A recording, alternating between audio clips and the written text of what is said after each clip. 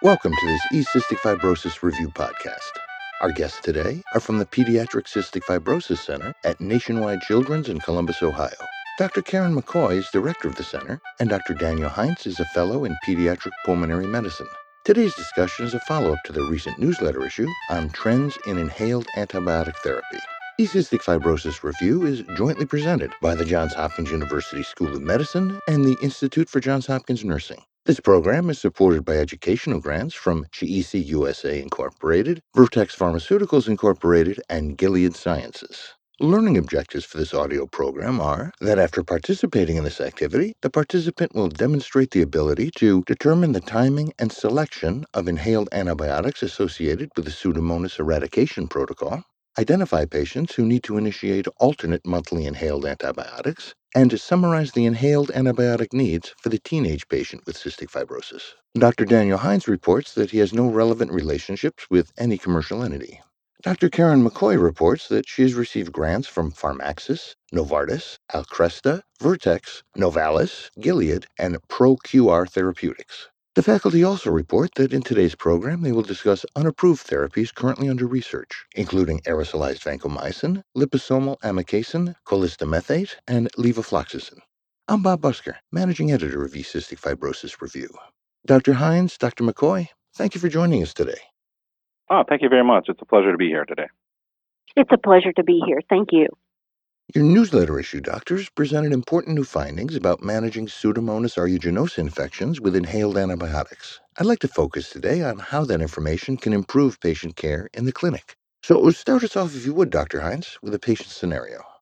Okay, the first case is an 8-month-old infant who has typical CF and has been thriving and doing well clinically. He's on standard therapies, including a chest vest twice a day. He uses albuterol, pancreatic enzyme replacement therapy, salt replacement, and his CF vitamins. At baseline, he usually has no cough. And during a routine clinic visit 2 weeks ago, a culture was performed, and it was now growing Pseudomonas. It's the first time that he's actually grown Pseudomonas on his cultures. We called and talked to the parents, and they say now he has a cough for like the last 10 days. We did do an infant PFT at 6 months of age, and it was showing that his FEV 0.5 is 114% predicted. So this 8-month-old patient, would you start him on antibiotics immediately? You know, there's a couple of ways you could probably go with this case.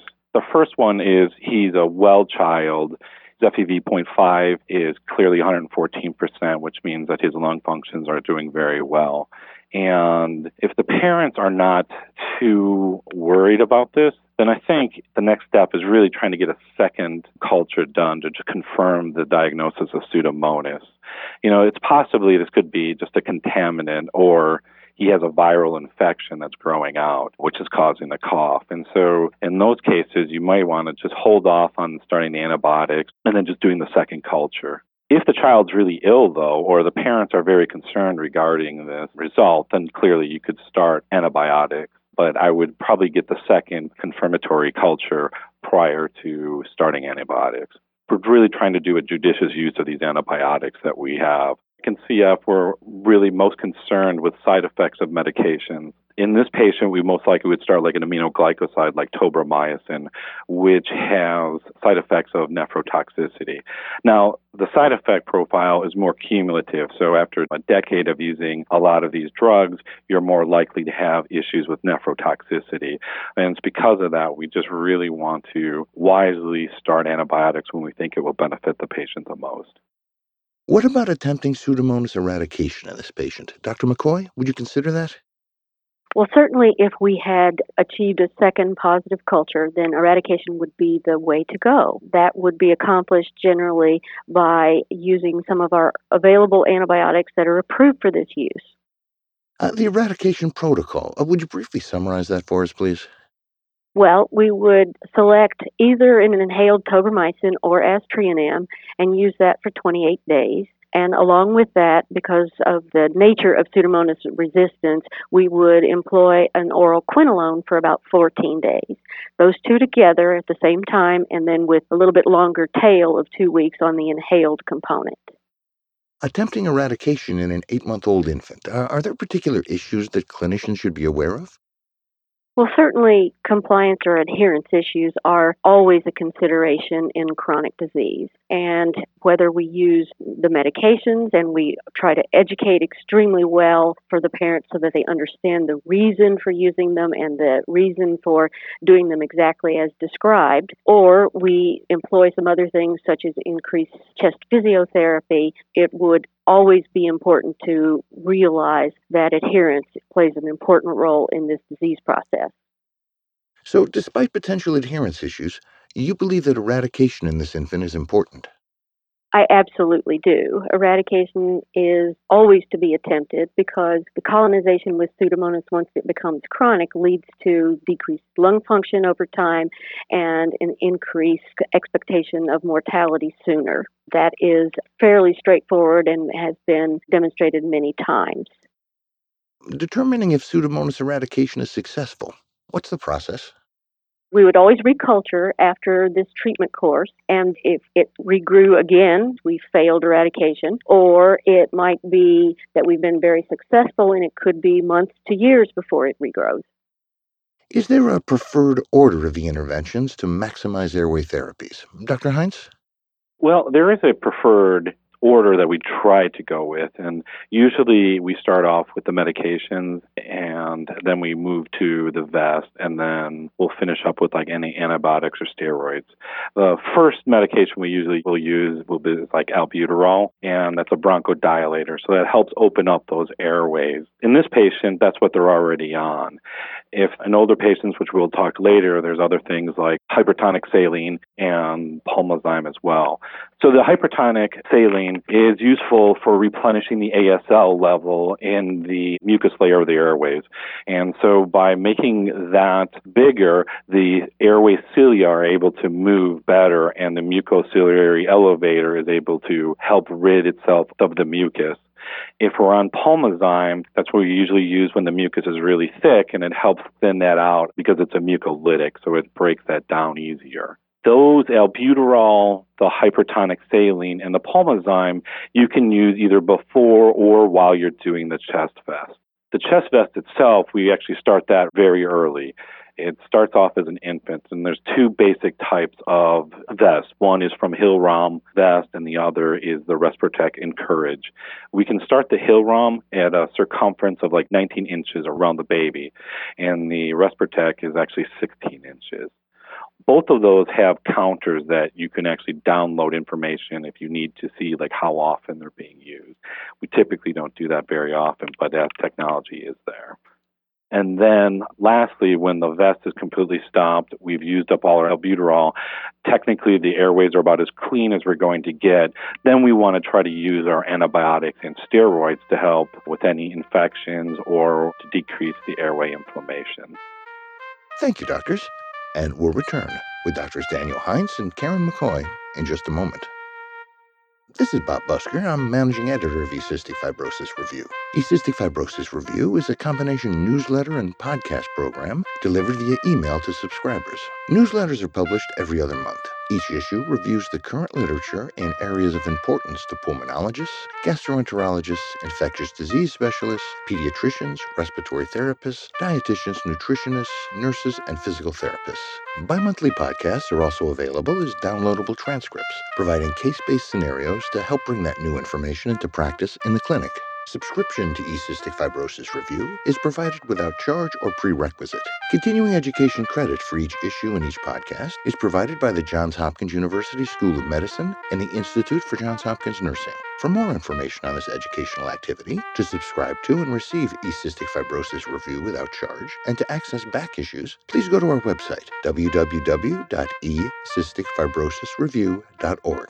I'd also like to tell you about the CF Family Day Meeting Builder. This is a one-stop shop to help you create patient and caregiver educations and family day meetings. To find out more, please visit www.cffamilyday.org. Welcome back to this eCystic Fibrosis Review podcast. I'm Bob Busker, managing editor of the program.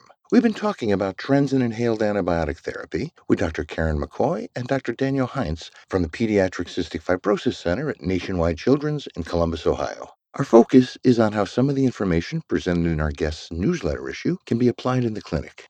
So let's continue, if you would please, Dr. McCoy, with another patient scenario. Well, recently I saw an 8-year-old girl with typical CF and no baseline symptoms. Her nutrition was good, her FEV1 was near 100% predicted, and she's had the third consecutive culture positive for Pseudomonas aeruginosa. She'd previously only grown methicillin-sensitive staph. Her parents are very adherent with therapies, including VEST performance for 25 to 30 minutes twice a day, and her usual baseline therapies along with that, and they come to clinic on a regularly scheduled basis, at least every 12 weeks. Well, thank you, Dr. McCoy. We've been talking about the need to attempt Pseudomonas eradication as early as possible, and so let's assume we're going to try it on this patient. What are some of the factors that can affect the success of eradication? Dr. Hines? Pseudomonas is kind of a funny bacteria in the fact that, when you initially get it, most of the time you don't have any biofilm. We call that non-mucoid. So it doesn't really cover itself in this like slimy layer. As you continually getting Pseudomonas, it eventually adheres to your airways and then starts developing the slimy airways. And it's really a way for the bacteria to protect itself because the drugs or anything that we want to use on them have a very hard time penetrating into that slimy layer to get to the Pseudomonas. And more Pseudomonas will sort of aggregate and they create this like almost matrix, again, making it harder for any therapies to get down to it. So whenever you have a mucoid Pseudomonas, your ability to affect change in the airways is greatly compromised. So the slime layer actually has a negative charge, and a lot of the medicines that we use also have a negative charge. And so since they're two negatively charged particles, they repel each other, and so they won't actually go in. What we really need is some sort of neutral antibiotic that is able to penetrate through that layer and then affect it. And those therapies are currently under study as we speak. Dr. McCoy, what can you do if eradication is just not possible? You simply are unable to achieve it. Well, in that case, we would explain the situation to the parents and offer them the opportunity to start alternating tobramycin or aztreonam every other month as an inhaled medicine to see if we can control the Pseudomonas, even if we can't eradicate it. Other options are to temporarily increase chest physiotherapy, the best in this case, but while it's never a wrong idea to temporarily increase, non-adherence or non-compliance is associated with asking what the patient can't really do. And then later we could discuss whether we would add any of the Dornase or the hypertonic saline if we used our other approaches and then feel that the patient needs a little bit more to be able to help move the mucus out. Is there any particular age barrier to adding a Dornase or a hypertonic saline? Not really. I mean, we actually are able to go fairly low in age if we need to, but again, we don't want to overwhelm the patient and the family by adding several things these are some of the most onerous therapies that we do, the inhaled ones, because they take time and attention and cleaning, and so we try not to overwhelm them with doing everything at once. Well, thank you for that case and discussion, doctors. Let's move on to another patient scenario. So, if you would, Dr. Hines. So our last case is a 14-year-old girl who's chronically colonized with Pseudomonas. She's a cross-country runner, and her BMI is currently in the 10th percentile. She claims to be adherent to her VEST, but she doesn't do so well at the huff-cough clearance. Her lung functions have been ranging in the 68 to 75% predicted, and she has tube feeds available for her weight, though she uses those inconsistently. Her CPT consists of nebulized tobramycin on and off months, pulmozyme, hypertonic saline, and occasionally intermittent additional oral antibiotics. Despite saying that she's been doing well, she's required admissions for IV antibiotics 4 to 5 times in the past 2 years. And usually the admissions occur when she's on her off cycle from her nebulized tobramycin. Her FEV1 has also continued to decline despite our frequent admissions and for IV antibiotics. She's spending a lot of time in the hospital, and those exacerbations are happening during the month she's off the inhaled tobramycin. What are the available options to better treat this patient? At this point, we have several options we could try. The first, maybe we want to start increasing her VEST therapy.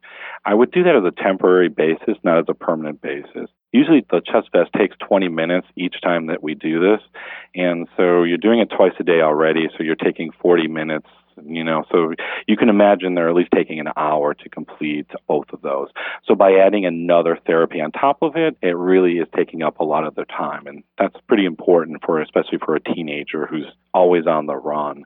In that kind of case, you might want to try like a handheld CPT, and one of those would be like an acapella. It still takes 20 minutes to do, but you're able to like transport it and do it at other places where the vest itself is rather bulky and it can only really be done at home. The other consideration I would try doing is working on with her huff cough. It's an important thing for the patient to be able to do because it really brings up the mucus and allows that to come out of the airways. And there's a special technique that they use, and it's really just like this wheezing and trying to get everything out like through a wheeze, and that sets up vibrations and it comes out. The mucus will come out. So improving that would probably help her out a lot. You could also accept this as her new baseline, perhaps. I mean, if you've done a lot of things and, you're not really budging the FEV1, it keeps staying at the predicted despite all of this. This just may be new baseline, but we hate to actually admit to that. And then maybe the last thing that we would probably do is adding another inhaled antibiotic to her off month, because her admissions seem to be in conjunction with these off months. And so by adding another antibiotic, you may help stem away from these admissions. I think, adding aztreonam would be a good choice in here, because now you would have tobramycin on 1 month, and then you would alternate that with aztreonam, so she's constantly covered. The only problem with the aztreonam is that it's now 3 times a day instead of twice a day. And so even though it takes like 2 minutes to perform the aztreonam, the cleaning involved with the equipment takes just as long as if you were just to do the regular chest vest therapy and everything else. So it adds another burden to the patient. This patient is a teenager, and we know that teenagers rarely do what they're supposed to do. Do you suspect she's not complying with her treatment regimen? With the 4 to 5 admissions, it really kind of screams out that this patient may be non-adherent and not doing her therapies. And so by adding more things on top of something that she may or may not be already doing, your success rate may not be as great. Dr. McCoy, Dr. Hines mentioned the concept of alternating or cycle therapy, tobramycin for a month, and then instead of a month off of therapy, using another inhaled agent like aztreonam in that off month. What's your experience been with that? Well, we have seen mostly stabilization, both of FEV1 and need for hospitalization in that context when we get to this point with a patient where they're clearly flaring in the periods where they're not having antibiotic protection. Having said that, Dr. Hines is completely right that the first things we go for are, how are you doing your therapies? Are you doing your therapies? What's the level of adherence and nutrition that supports everything else that we do?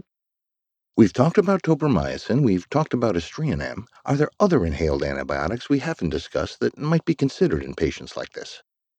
Well, once we get to those antibiotics and they've both been used, we've exhausted our currently FDA-approved medications in the United States. That doesn't mean that there aren't things that are done off-label, but they are off-label. Some people use amikacin either as an IV drug in the hospital or as an inhaled off-label drug. These are last-ditch efforts I'm talking about here. There are people who use colistamethate in an inhaled solution form that's made up from the IV preparation and has issues of stability, and if we use it IV, nephrotoxicity and neurological dysfunction. In Europe, they are using dry powder colistamethate, which does not have any of the problems associated with the solution form that is made up from IV preparation. So I will point out again that amikacin in that form, colistin made up IV form, are not approved for use for this purpose, and the dry powder colistamethate is not yet approved in the United States, though it may be in the future. Dr. Hines, your comments on additional antibiotic agents available now or expected in the future? We're kind of limited in our classes of antibiotics that we're using for the inhaled antibiotics. And so we're really working on trying to bring about more classes into the picture. And one of these is inhaled levofloxacin. It's recently completed its phase 3 trials. The results aren't out yet, but the phase 1 and phase 2 were performed, and it has been shown to be safe, and it has actually improved lung function as well as decreasing Pseudomonas density in the studies that they've already performed. And this would be a really important one if we could actually get this. Another tool in our arsenal that we could use against Pseudomonas. The other things that we have is a liposomal amikacin. And as I alluded to earlier, that with the biofilms that are produced, the problem is getting the antibiotics down past the slimy layer or the biofilm. And the liposomal actually is neutral. And so it is able to then go through that layer because it resembles like a surfactant. And as it goes through the layer, as it reaches the Pseudomonas produces its type of protein, and then that activates the antibiotics, and then they can start attacking from down below. Currently, that has just completed the phase 2 trial, and the results aren't out yet, but we're anxiously awaiting for those as well. Another possibility is colistamate. It's currently not approved in the United States, but it's widely used in Europe. And I think as we get further studies and or side effect profiles from this, there's a possibility that it may be approved here. But so far, there has been no talk on that. Another inhaled antibiotic, which is shifting away from the Pseudomonas, is against the MRSA. And this would be really important. Currently, there's no consensus on how to eradicate MRSA infections in the airways, and we really just use IV antibiotics. In this case, they're coming out with an aerosolized vancomycin. And so far, it's been, I think, in the phase 2 studies, has been shown that it's really helping decrease the density of the MRSA in the sputum. And so it's a really interesting possibility. And I think lastly for the future, which is a really big topic as well, is, we're using a lot of antibiotics and we really don't know what the effects on the lungs are. We used to think that the lungs were a sterile environment and that nothing grew in there. But, recently, within the last 10 years, we're starting to realize that there's a lot of things that are going on, such as bacteria, viruses, and fungi that may actually be important for good health. Just like the skin has bacteria on it that enables us to stay healthy, we feel that that may be also true for the lungs itself. And so by giving the antibiotics and we start changing up the environment down in the lungs, it may be really playing a havoc on the CF patient. And so again, I think as we get more information on the microbiome and the effects on that, that would be an interesting thing to be watching out for. So these medications are currently under study, and so they're not approved in the U.S. So we don't really have access to the inhaled levofloxacin or the liposomal amikacin at this time, but that's what we're working towards on the studies. Dr. Hines, Dr. McCoy, I want to thank you both for today's discussion. Let's wrap things up now by reviewing what we've talked about in light of our learning objectives. So to begin, the timing and selection of inhaled antibiotics associated with the Pseudomonas eradication protocol. We don't necessarily need to start antibiotics right away. I think getting the confirmatory study is important. And then if that is actually positive, then to start realizing that other things can possibly cause cough in an infant, including viruses. So just because they've grown the Pseudomonas for the first time, we really should get that second culture to confirm that it is in the airways and then start treatment with the eradication protocol. The protocol then would consist of 28 days of nebulized antibiotic. Usually it's an aminoglycoside such as tobramycin, and then 14 days of, and in the U.S. we use ciprofloxacin, and that would be an oral agent or IV, but usually it's oral. And I think, again, just judicious use of antibiotics is important because all of these antibiotics have side effects. And as I stated earlier, tobramycin has nephrotoxicity side effects. Now, these side effects are cumulative, so the more often you use it, the more likely you're going to have some toxicity. And honestly, it's probably lessened in the inhaled antibiotics versus the oral/IV antibiotics, but still, it can occur with any of those antibiotics. And our second learning objective, identifying patients who would benefit from the initiation of cycled inhaled antibiotics. Dr. McCoy?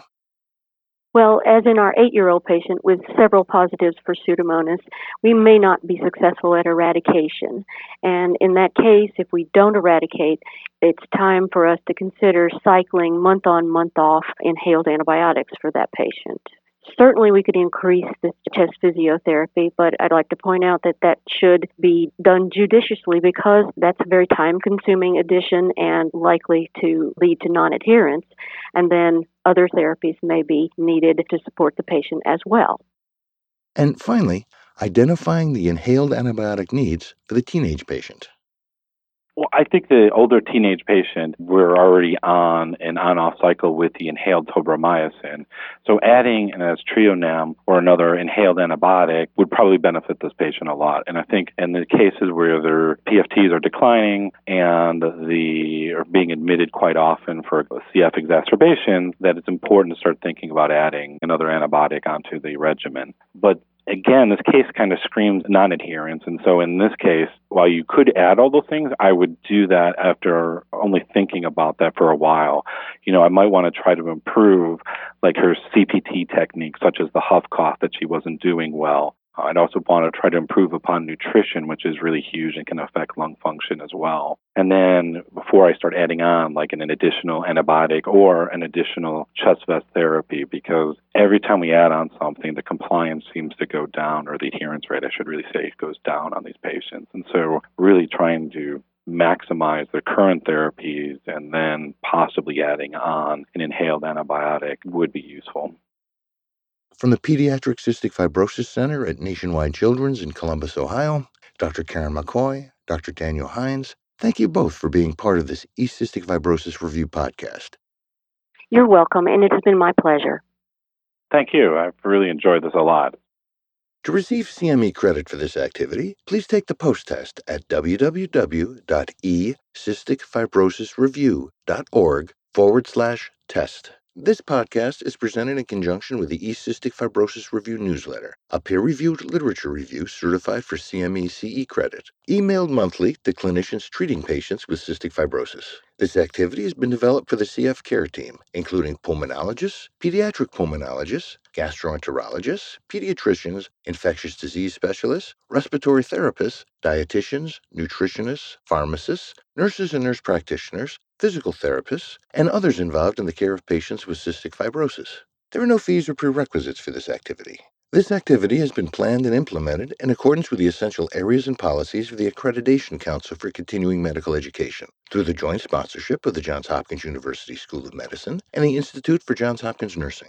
The Johns Hopkins University School of Medicine is accredited by the ACCME to provide continuing medical education for physicians. The Johns Hopkins University School of Medicine designates this enduring material for a maximum of 0.5 AMA PRA Category 1 credits. Physicians should claim only the credit commensurate with the extent of their participation in this activity. The Institute for Johns Hopkins Nursing is accredited as a provider of continuing nursing education by the American Nurses Credentialing Center's Commission on Accreditation. For nurses, this 0.5 contact hour educational activity is provided by the Institute for Johns Hopkins Nursing. Each podcast carries a maximum of 0.5 contact hour. This educational resource is provided without charge, but registration is required. To register to receive E-Cystic Fibrosis Review via email, please go to our website, www.ecysticfibrosisreview.org.